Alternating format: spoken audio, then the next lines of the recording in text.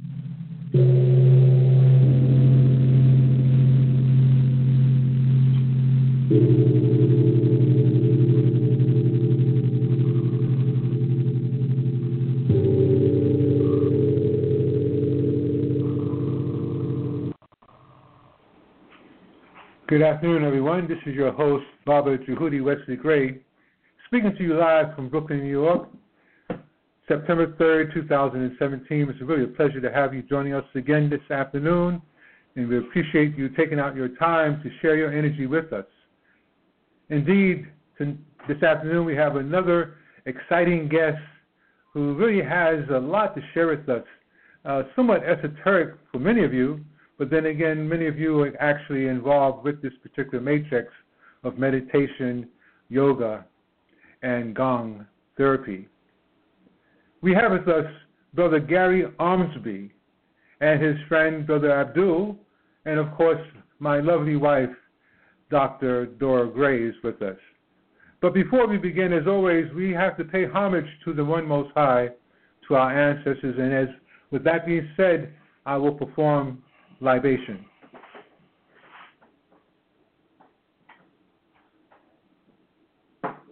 Omi tutu, ona tutu e tutu aloha ni majuba.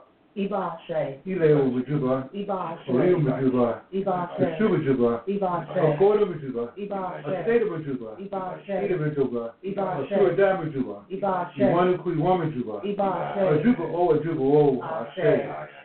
Ku water, ku road, ku house.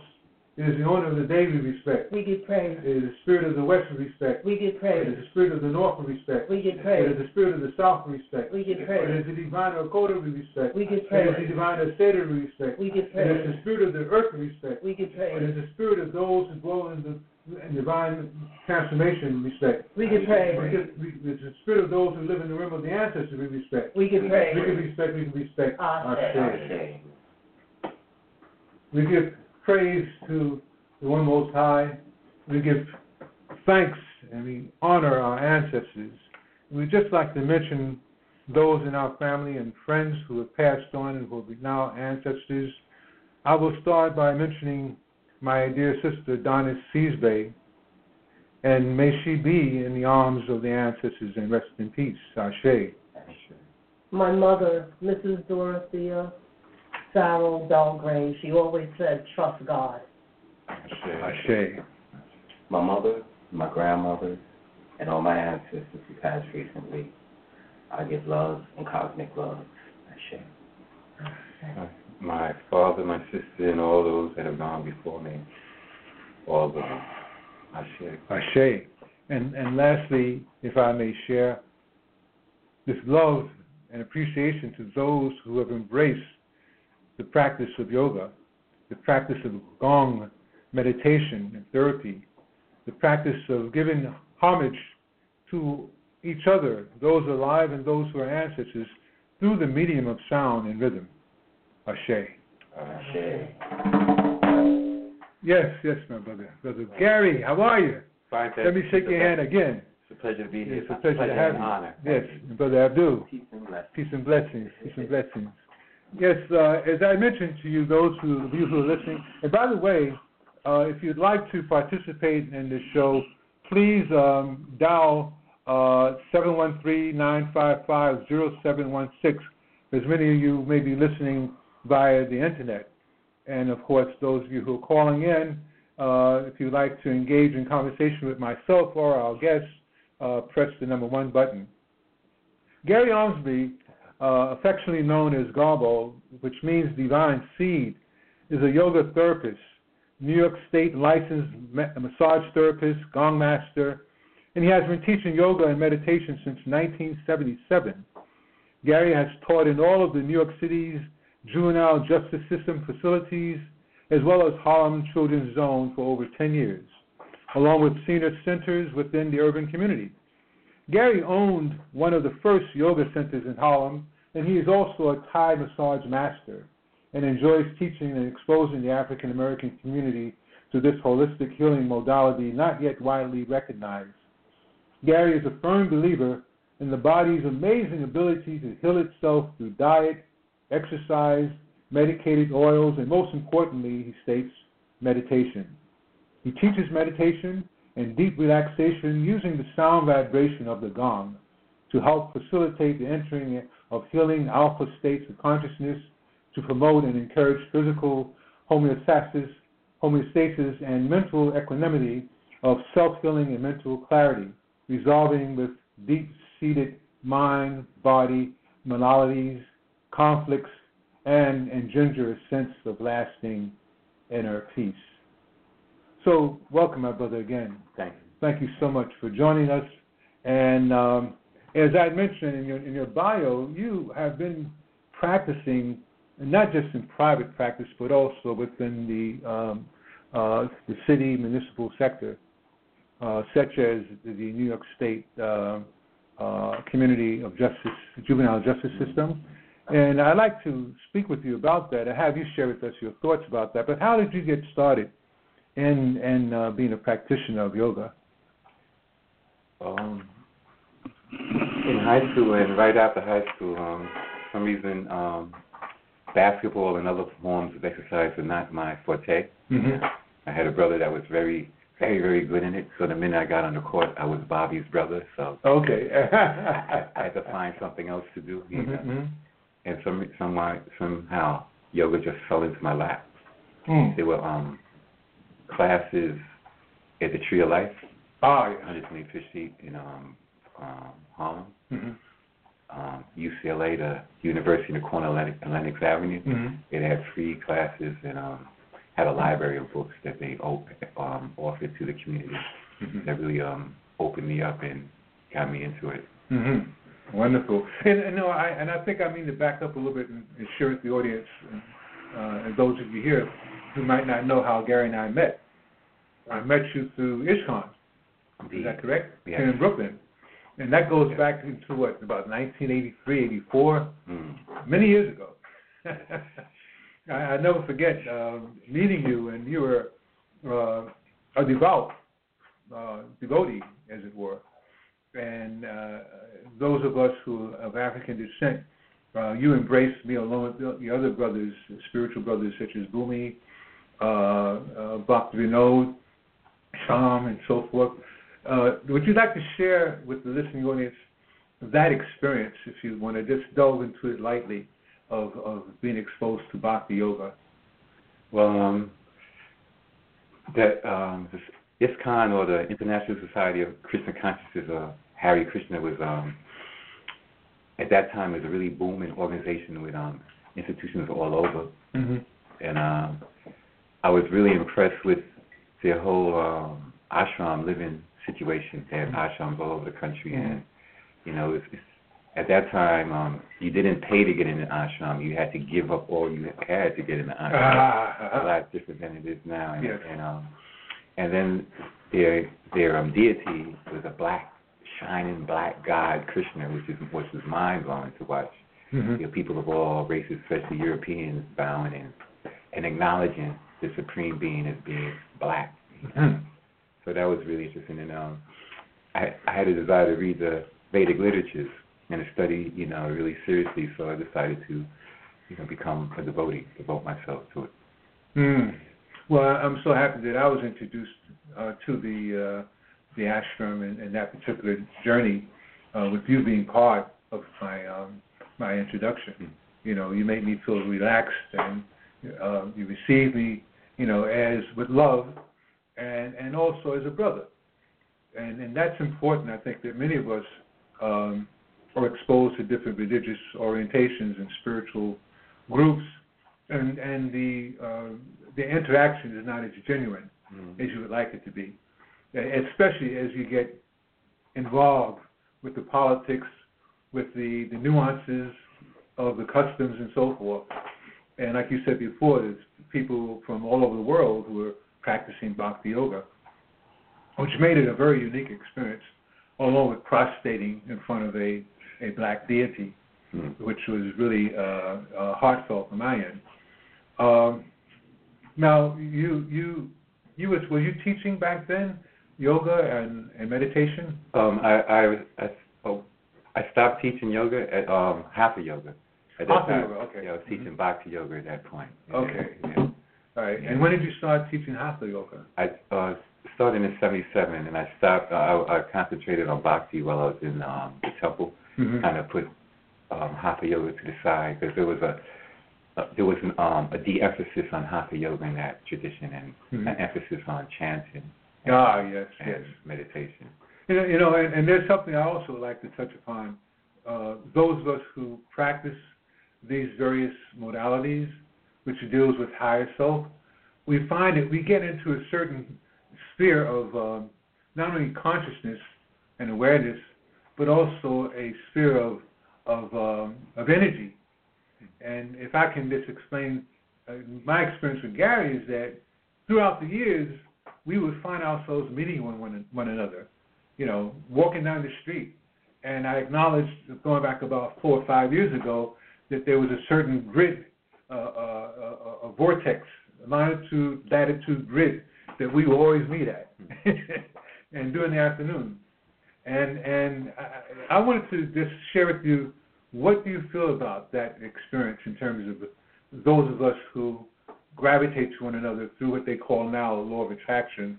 Yeah, coincidence or cooperative incidents. You know, there's nothing random in the universe. You know, everything has a reason and a purpose, and things come together for a reason in part, serendipity. But it's, you know, it's amazing how this universe has a moral push, a moral and a direction that is going in. And meeting like that just proves it to me, you know. Do you have others in your life, friends and associates, who you have that same experience with? It's just amazing how people pop up at certain times. A lot of times when you just have thought about them and you haven't thought about them in years, you know, that happens. Great. So I have a lot to ask, and by the way, Abdul, you can always feel free to chime in, and I'd like to give Dora an opportunity to share some thoughts. So Gary, I know a lot of our listeners might not be familiar with the terms that you're using. Okay. I know there are several different types of yoga. Could you just maybe talk for a minute or so about maybe like 3 major ones? Okay. Yeah. Well, the one that everyone seems to be most familiar with is Hatha Yoga, known as now, and that's using a lot of different physical postures to put somebody in different states of mind. Is also very therapeutic. It was created to help individuals stay in meditative positions for long periods of time without discomfort. But it also has it's so therapeutic in so many of the diseases and maladies we find in this culture. It's amazing. And that's Hatha Yoga that uses postures to help facilitate the body's healing system. Then there's Bhakti Yoga, which is the yoga of devotion, and that's more, it doesn't involve physical postures as much as chanting, praise, and devotion to a supreme being, you know, and that's Bhakti. Then they have what might be called Raja Yoga, which is more meditative and more contemplative, heavy, concentrated on more than postures and devotional activities, more meditational and introspective activities. Is there one you'd recommend for a novice? Well, it depends on what the person was trying to achieve, and you know, all of these different systems are for different personalities. Yes. You know, somebody might be more intellectual and introspective, so they would be more comfortable in Raja Yoga. Somebody more active and maybe even younger, you know, physically, or might even somebody with physical problems. Hatha might be the best for them at that time. And then someone who has a strong devotional and compassion and even musical sense, bhakti, expressing that through devotion and music and chant might be best for them. But really, we should use them all. Yes. You know, somehow combine them all. And they say, well, you master one and you master all. Yeah, I think that I had some questions prepared to ask you, but I'm letting it become more of an extemporaneous type of sharing amongst us. And there's, like you said, different personalities being attracted to different modalities of yoga. We have a phenomenon now, a sociological phenomenon of the technology and the cell phone being one, where people actually are meditating on the phone, meditating on texting, or using text. There is an app, yes. There is an app for meditation. Yes. And then there are those who have a personality where, from ego, they're trying to multitask as a lifestyle. So whenever they have an opportunity to text someone and to use the phone, they're doing it, even crossing the street with traffic going by, you know, against the light, as it were, and driving as such. And then on the other side, you have people who are actually walking down the street with their mats on their backs, heading towards the yoga center and so forth. What do you think about that phenomenon, just from your perspective as being a master yoga and therapist and teacher? Well, one thing that seems like walking around with a PVC toxic plastic mat on your back is somehow a status symbol these days. You know, it's just, you know, there's a vibe there that, you know, it's real urban arrogance sometimes. And even with the texting, you know, as you've heard that this world is getting more and more impersonal. Yes. You know, it's another arrogant way to ignore others and their presence, it seems. More than useful, you know. And then, you know, just, it's amazing. But it's amazing to see how yoga has become so mainstream, as opposed to like in the 70s where you almost would seem like a Martian or something weird with you doing it. Now you see commercials and what you call them, Citibank commercials using yoga and whatnot. It's amazing. Yeah. But it seems to be somewhat co-opted, but it's so powerful that even when it's co-opted and exploited, the power in it comes out and it's transforming. You know, it's amazing.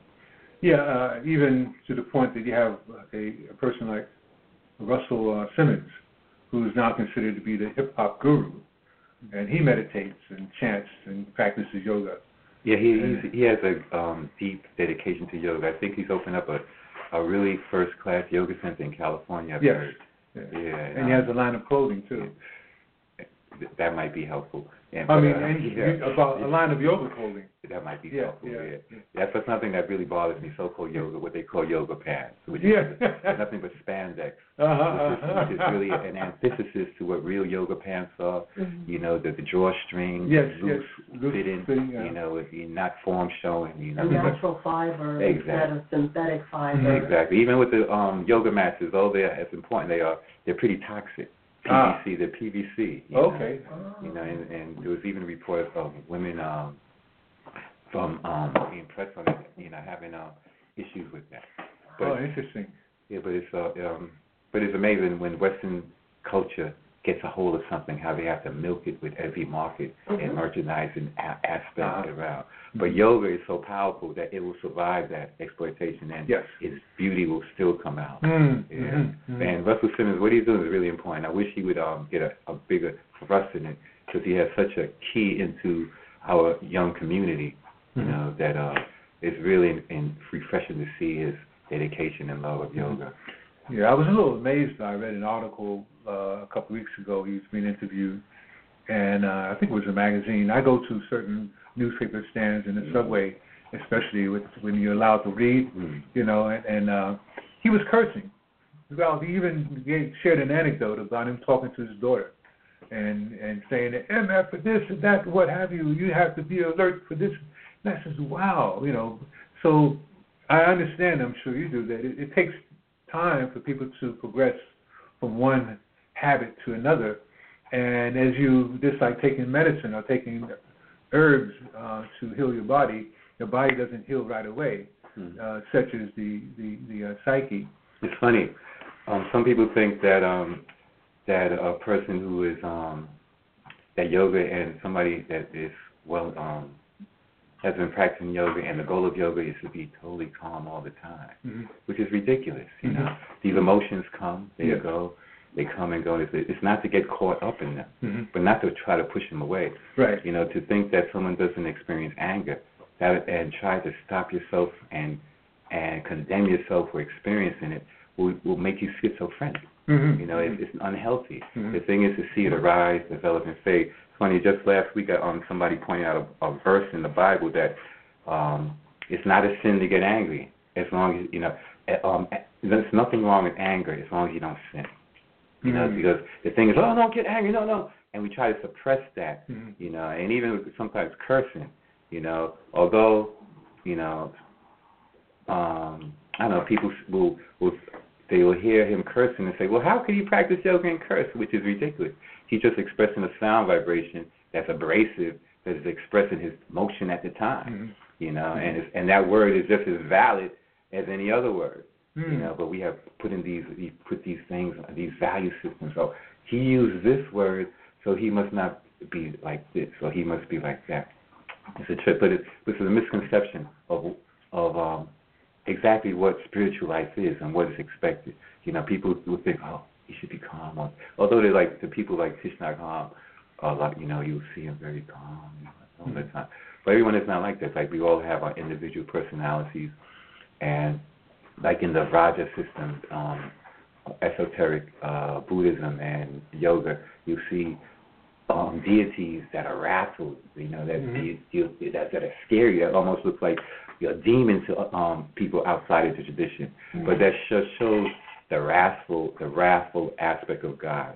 Like even in ancient Egypt, Hathor is seen as a peaceful cow and a vicious lion, Shemek. You know, the two aspects. Yes, you know?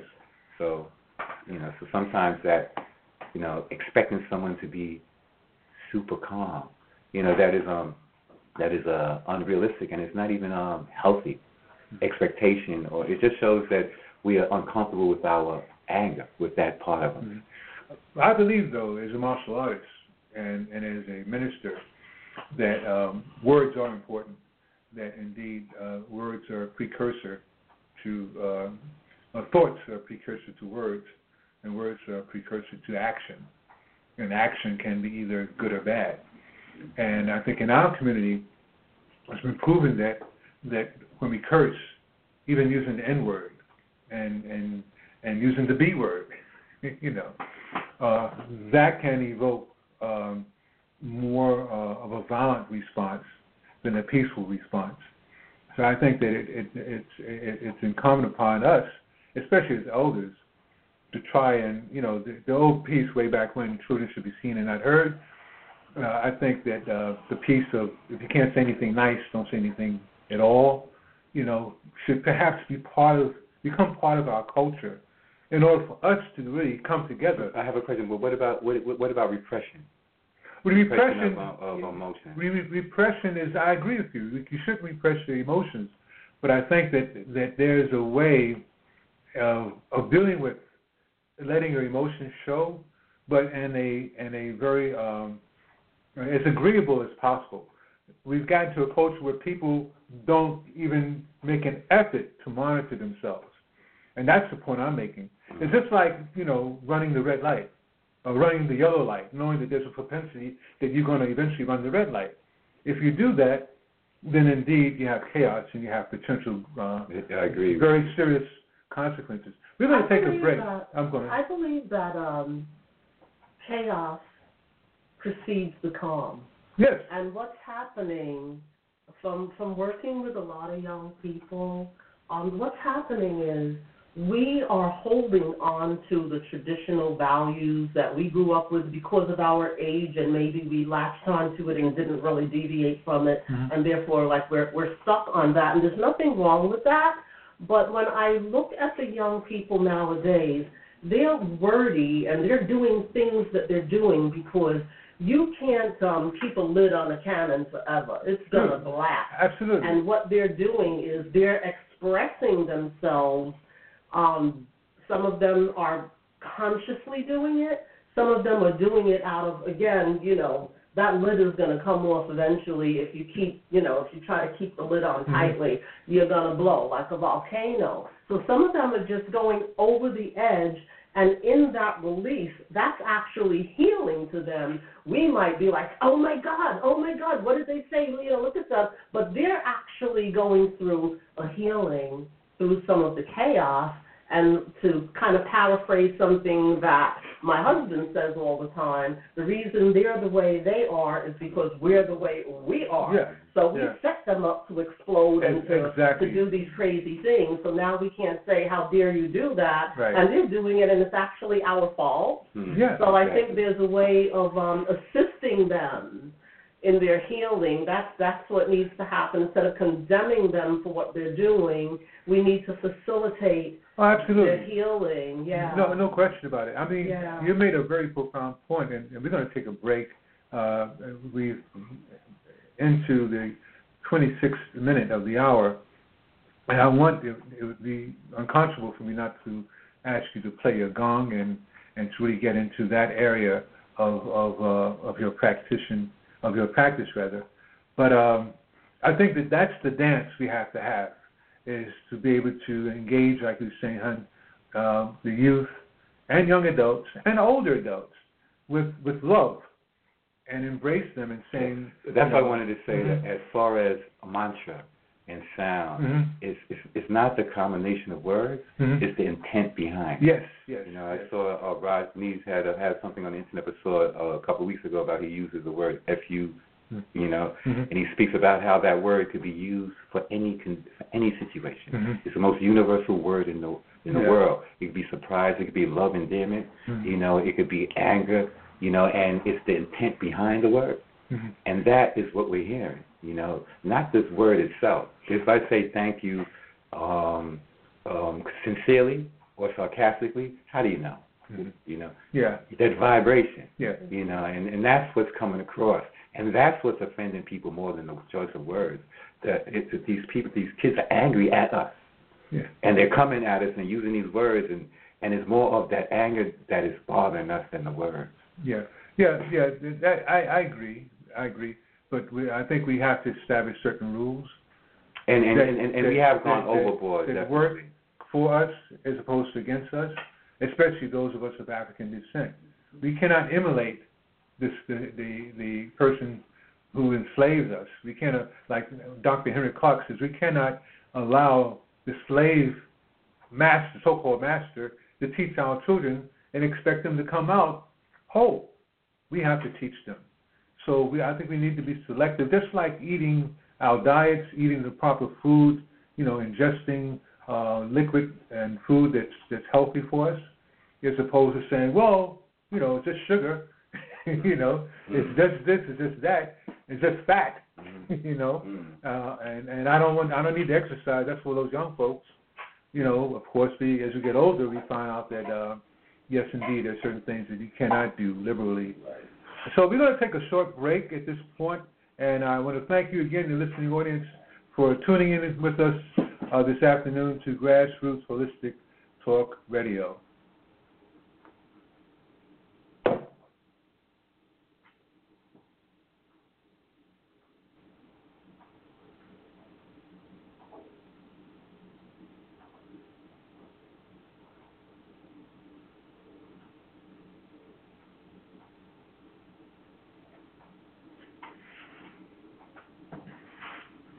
Wow, that was right on time when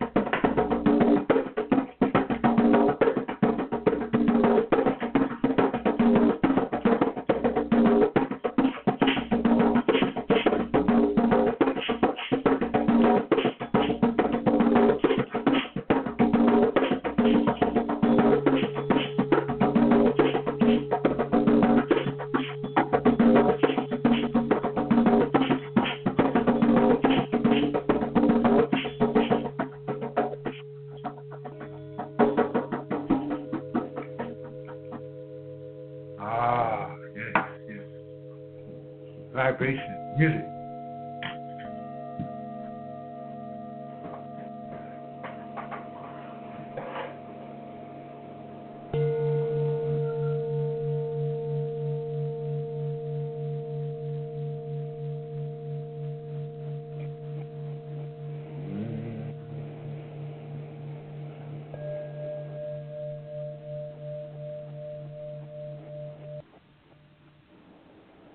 Oh, yes, we're back. Thank you so much again for tuning in. We have our esteemed guest, Brother Dr. Gary Ormsby.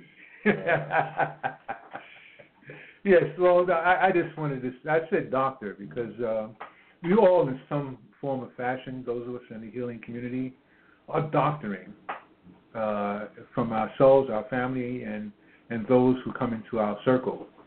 We might not be licensed as such, or have the certification from a university, but I think that we have to give homage when we have to give what do you call titles and acknowledgement when it's due. What is that? Is that a tuning fork that you just played? Yeah. A tuning, and that's the mallet that plays it.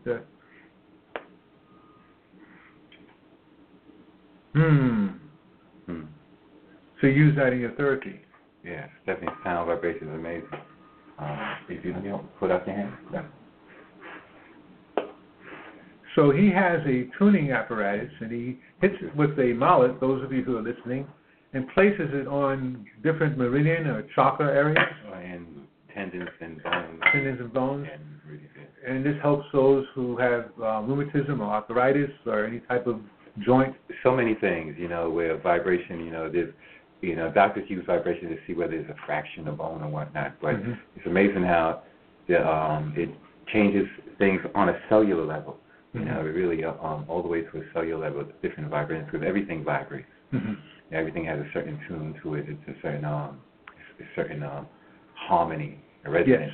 Yes. And this helps to, put the body back in harmony. And it's definitely for tendons and arthritis is excellent. It's amazing. Yes, I was encouraged to find out that you have taught within the New York State juvenile justice system, and if you could share with us your experience in that area. There's this amazing yogini mother goddess Krishna Kaur out of California, who her response to the 3 strikes and you're out law was she had to get into the prisons to make sure that at 2 or 1 strike there won't be the 3rd. Yes. So her dedication was to go into yoga, to go into different juvenile justice systems and teach yoga, teach the science of yoga. She's a Kundalini yoga master. Yeah, and that's been very, very interesting. Getting in that environment and how they respond to it. This brother Abdul with me, he also has goes in there and teaches, and it's amazing. Wonderful. The effect it has. One time there was a child that was released, but the child decided to stay late until Abdul came to teach the class, and that means kid decided to stay in jail an extra couple of hours for this yoga class, which is no minor thing. It's amazing. That's amazing. How long have you been teaching and giving? Since we had the yoga studio on 8th Avenue, right across the street from Amsterdam News, and me and just my teacher here and my good brother, I was teaching at Spofford. And Horizons in the Bronx. And, I was a little shy. He stays on me. So he said, you ain't got no time to be shy, brother. You're going in there to deliver a message. Yes. So what he was telling me, I need to learn to get out the way and put other people first. And thanks to Krishna Kaur, she had a program for us to follow, which was, you were supposed to make that your own.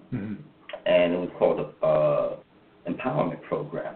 So my thing was, and when I came in, I had an hour with the boys and I had an hour with the girls. And what happened was, those kids were cursing, coming in, you know, because you see where they at. And me living in that neighborhood, I didn't live far from Spofford. So the way I got their attention is to first focus on who was the head man, the head boy in that class, and who was the head girl. And once I got their attention, and the way I got their attention was, I said, excuse me, I said, do anybody have a torn rotator cuff? Do anybody have asthma? Do anybody have arthritis in their knees? Everybody started raising their hand. Yes. And this was important because a lot of times you can't allow yourself, because you hear them cursing. Of course they're cursing. Right. Of course they're saying, shut your pee up, the girls to each other. Or the brothers, the young men were saying the D word to each other. And I said I had to remove all of that and get their attention. Once I got their attention, wow. Awesome. Yeah. Awesome. The empowerment program for me involved showing them the difference between being powerful and being powerless.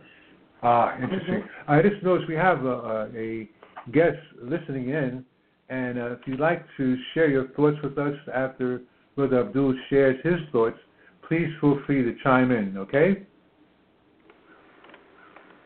Great. Please continue.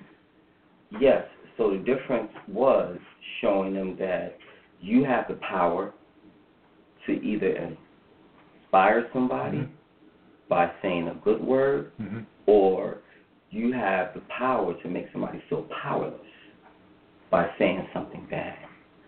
And by showing them that and how that affects them, it's a ripple effect. They was able to understand that. Awesome. And the whole goal is not that you have to actually try to reach that goal, but by the awareness of breathing, becoming present, that you could just do that right now. So that gets rid of expectations or failure. Anybody can do it. And simplicity was my best way to teach them by exercising it in my daily life. You know, sometimes we make the spiritual path so complicated, and you don't have to go through no initiations. All you got to do is be aware of what's going on right now. And the best way to do that, I showed them the power of being aware of the breath. Being aware of the breath. Which means by them becoming aware of the breathing and following that, they're able to shut down the past and the future things that haven't happened yet. I'm happy you mentioned that. I thank you for sharing that, Brother Abdul.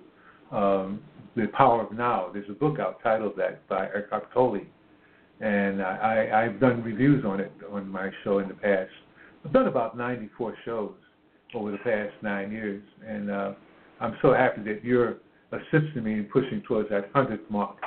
You know, but yes, the power of now, dealing with what's happening with yourself now, and what's happening within our family, within the community now, and like you say, breath is so important. Brother Gary, what do you have to share with us concerning breath and how dynamic that is in one's essence? It's all about the breath. You know, definitely. You know, we could live so long without food, and even days without water, but only minutes without the breath. You know, and in yoga, it's taught for each state of mind is a corresponding breath. You know, so and if we notice the way we breathe in this culture, we breathe from the upper chest. Yes. When we inhale, we inflate our chest, and that keeps us in a fight and flight state of mind. Yes. You know, real stressed out, and adds to all the stress-related diseases, hypertension, high blood pressure, and whatnot, and keeps us violent in a violent culture. But if you watch a baby breathe, when they inhale, their stomachs inflate, as opposed to the chest, and you get your full use of your lung surface, and also initiates a rest and digest response. And so it's so important to monitor your breath, control your breath, because yoga is all about linking motions with breath. Because if we could do the same exact motions, and we're not linking it with the breath, it becomes calisthenics, which has great benefits, but you don't have the same benefits as when you link it with the breath, and then it becomes yoga. This is amazing. They say control your breath and control your mind. Absolutely. You know, the mind follows the breath. It's so key. And I think that's why it's so important to learn an instrument of some nature, because that automatically places you in the mode of breathing correctly, or breathing more so appropriately than you would if you didn't play an instrument. Would you agree with that? Yeah. Depending on the instrument, yeah, definitely. Because with the drumming, I guess that keep breathing is key, but definitely wind instruments. Yes. Yeah, but we all should go through a class in breathing, because it's funny how we get conditioned to breathe inefficiently. Right. You know. I wanted to just acknowledge you, the one that's online. If you'd like to speak, please feel free to share. If not, indeed, you've indicated that you're just desiring of listening to the show, but you're more than welcome. What I'd like to do is take another break, but I'd like you to play your gong and to really share the energy of that during the break. So, indeed, we're going to wait for Brother Gary to position himself to play the gong, and this will be a treat for us. As a matter of fact, Gary's the first musician and healer to visit us at our studio in our home who performed. So I'd like to definitely invite you to just sit back and take a deep breath and take in the energy of the gong.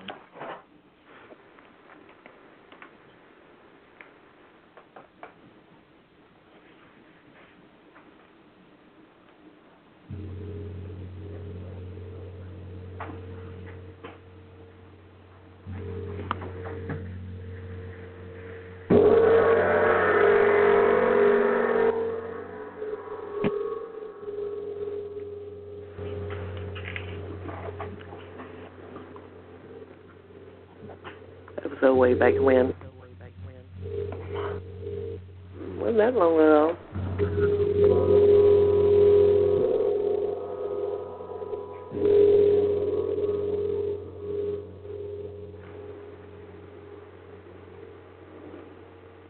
Gee, her brother.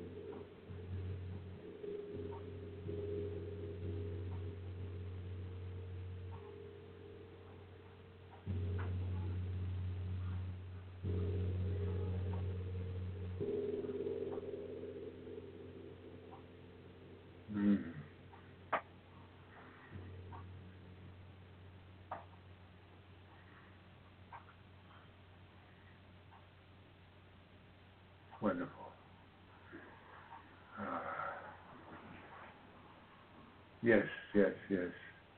Thank you so much. Kind of makes you not want to come back. Yes, yes. We could have done a whole show with just Gong meditation. Amazing. And amazing. Thank you for sharing that. That's profound. Thank you for the platform. Yes, my pleasure. We need to do more of that. You know. Tell me, what was your reaction to the sound of the gong? Well, it made me become introspective and get into my inner self. It calmed me, relaxed me.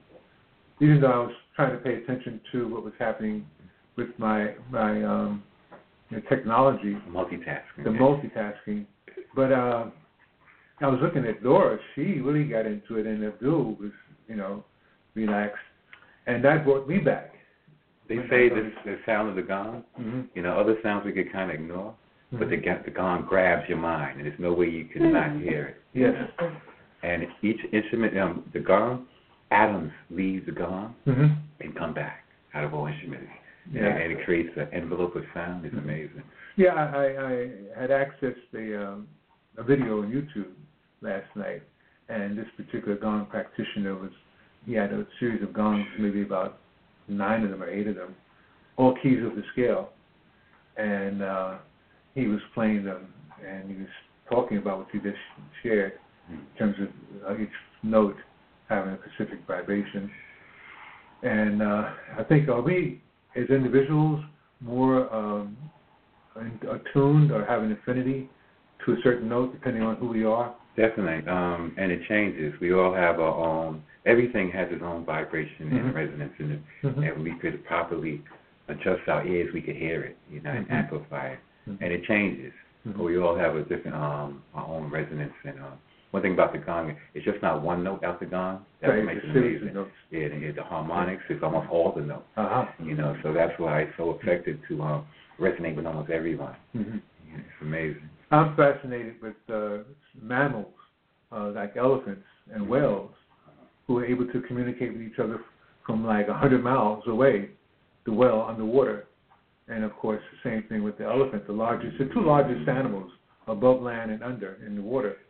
And the elephant makes like a guttural sound and is able to communicate 10, 20, 30 miles away. Continue. Yes. Continue to give out exactly. So it's a little mallet. That is something that I think that if most people understood that, I think we understand the phenomenon of dogs. That sounds just like an elephant. Yes, elephant. Yes. Wow, that's amazing. And you did that with a specific type of mallet. Yes, may I touch this? If I may. I was just imagining the therapeutic effects that the gong would have on, say, babies who might be born addicted to drugs. And adults. Children who might, adults, because I was just thinking of the children just then, but of course, no, anyone. But I was thinking because of the babies who are addicted to drugs, it takes a while to get it out of their system. Also, babies that have been abandoned, and so they haven't really bonded with anyone, and how soothing this could be. Now, is this practice used in integrative medicine in the hospital? Definitely they use sound, different vibrations, and to put people in alpha waves. They even have vibrational tables, that'll with this sound and the vibration will help you enter different states of mind. That alpha state is, where a lot of the healing takes place. It's amazing.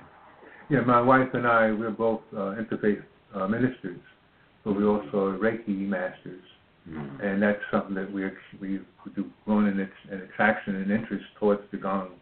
And your wife is such an expert musician, so her feedback is so important. Really, because I remember we mentioned that, but I met your wife because I used to teach a class and she would play music live. You teach a class in yoga, right? Yeah. Mm-hmm. And that was like the most, I was just thinking about that a couple of days ago. That was one of the most amazing classes I've ever had. Absolutely. And teaching, you know. It's amazing. I enjoyed it too. I've just felt like, well, I wanted to be on the floor doing the asanas also, but I was playing. Right? But that's what it does. But it's like part of the whole. Absolutely. It brought me out of bed this morning, about 6:52. Mm-hmm. I looked at the clock, and what's so amazing about the gong, that sound, it implodes. Mm-hmm. So it's not, the sound is one thing, but it's when it resounds, it brings you in. Mm-hmm. And actually acted like a magnet. It woke me up gently too. Mm-hmm. And I was just coming down the stairs, but it was bringing me right to it. Mm-hmm. And I believe that's where the power is at, that I experienced besides what I read. Mm-hmm. And when that sound comes, that's not the power, but actually when it resounds back. Mm-hmm. And I saw that as a way to, I had something on my mind, but it's like it comes like an ocean of water, that vibration. And then it takes out whatever is not supposed to be there and brings it back. It just removes. That's a sound vibration. Mm-hmm. And that's what sound healing is based on, according to my experience. Mm-hmm. Since I've been not just reading up on it, but actually putting it into work. Mm-hmm. And that's what makes it true with certain things that I've read, that I've experienced. Mm-hmm. Not just this morning, but since I started playing it. Mm-hmm. And the vibration is really a miracle in itself. Whoever designed it or left it for us, the masters. Mm-hmm. Left it for a specific purpose. Yes, symbols are gong symbols are an integral part of jazz. Symbols. Symbols, yes. Isn't that amazing? A symbol has two meanings. Yes. Mm-hmm. That blows my mind. Yeah, it's amazing the English language. But I know that, I'm a drummer, African drummer, but also a jazz drummer. Mm-hmm. I'm not so much practicing right now drumming in jazz, but I'm self-taught and had the good fortune to have friends of mine who were really good. And the cymbal at one time was not a prevalent part, the drummer, rather, tramp drummer, was not a prominent part of the jazz group until bebop came along, and then Max Roach and Art Blakey and a host of other masters, stepped up to the plate, as it were, and made the drum a prominent part of the band. Foxtrot. And that's one of the reasons why we fell in love with that music, not because of the sax player or the other instruments, but that drummer playing that cymbal, keeping that beat, that rhythm, that stride, they call it. Yes, indeed. And that's something that I like to say, being patient with our youth and those who are going a certain direction in terms of their culture and orientation towards music and engaging one another, that everything, like Mao Zedong says, revolutions are like tidal waves. You have your cycles coming back, pulling in waves. So I'm just appreciative of what you're doing, both of you, in terms of your therapy. I wanted to touch upon, before we end the show, we're at the tail end, your experience with working at the Harlem Children's Zone with Brother Geoffrey Canada. He's a very profound brother. My wife and I were both introduced to him on 60 Minutes about 6-7 years ago. He was being interviewed. Wow. And he came from humble beginnings, a very poor experience as a child in the South Bronx, but pulled himself up by his bootstraps, as it were, and graduated from Harvard and came up with this idea to open up a center in Harlem. And I just wanted to know, did you meet him? How did you get involved? I met him only once, but I've met him through his work and whatnot. It's amazing how he decided that he's going to dedicate so much of his life to opening up schools to those that are the least served and the most despised. And teaching in his center was amazing. Some of my best classes, and teaching in the school that he had built. The first school built in Harlem in 30 years. In 30 years. This is why all of our so-called leaders, that have worked there 30 years. I kind of lost respect for that. No school built in Harlem anyway.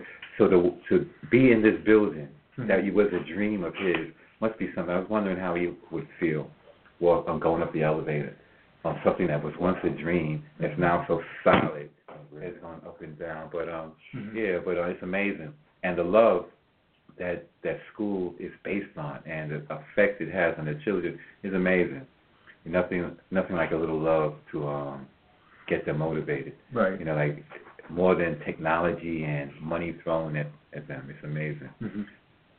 Yeah, he stepped down about 3 years ago. Yes.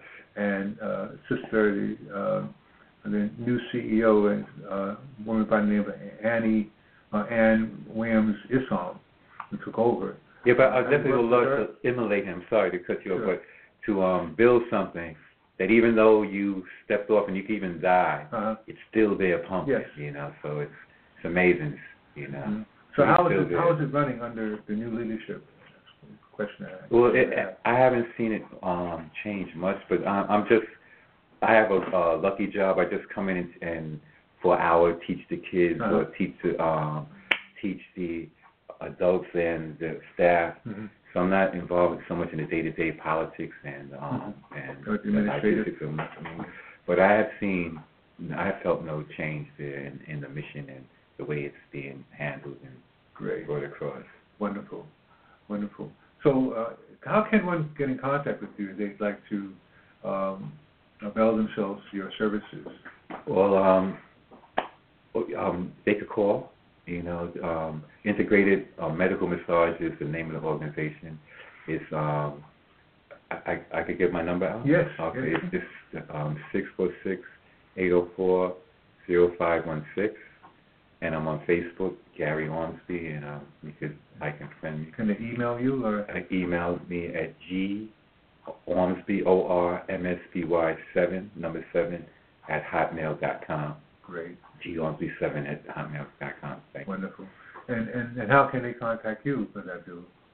They can contact me by 910-624-5505, or they can contact me at my Gmail, which is Carthins, CARTHINSL @gmail.com. Wonderful.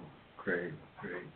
Well, again, I'd like to thank both of you for visiting us and being part of our show this Sunday afternoon. It was really a pleasure, and I hope this is not the last time that we're able to get together and really share this information that's so needed within our community.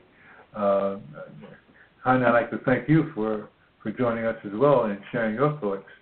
It was really a square table discussion that really was very powerful. Well, I'd like to thank the listening audience, and I wish you peace, love, and blessings, mind, body, and spirit. Alafia. Absolutely. Absolutely. And the Gong energy was just uplifting. I hope those of you who are listening were able to feel the vibrations of the Gong as Brother Gary was displaying his skills with being a Gong master. So again, thank you so much. We're going to sign out now, and again, we ask you to join us every week with Grassroots Holistic Health Talk Radio. My name is Baba Jehudi Wesley Gray, speaking to you live from Brooklyn, New York, and I wish everyone peace, love, and happiness. Assalamu alaikum, namaste, hetipu, shalom, alafia.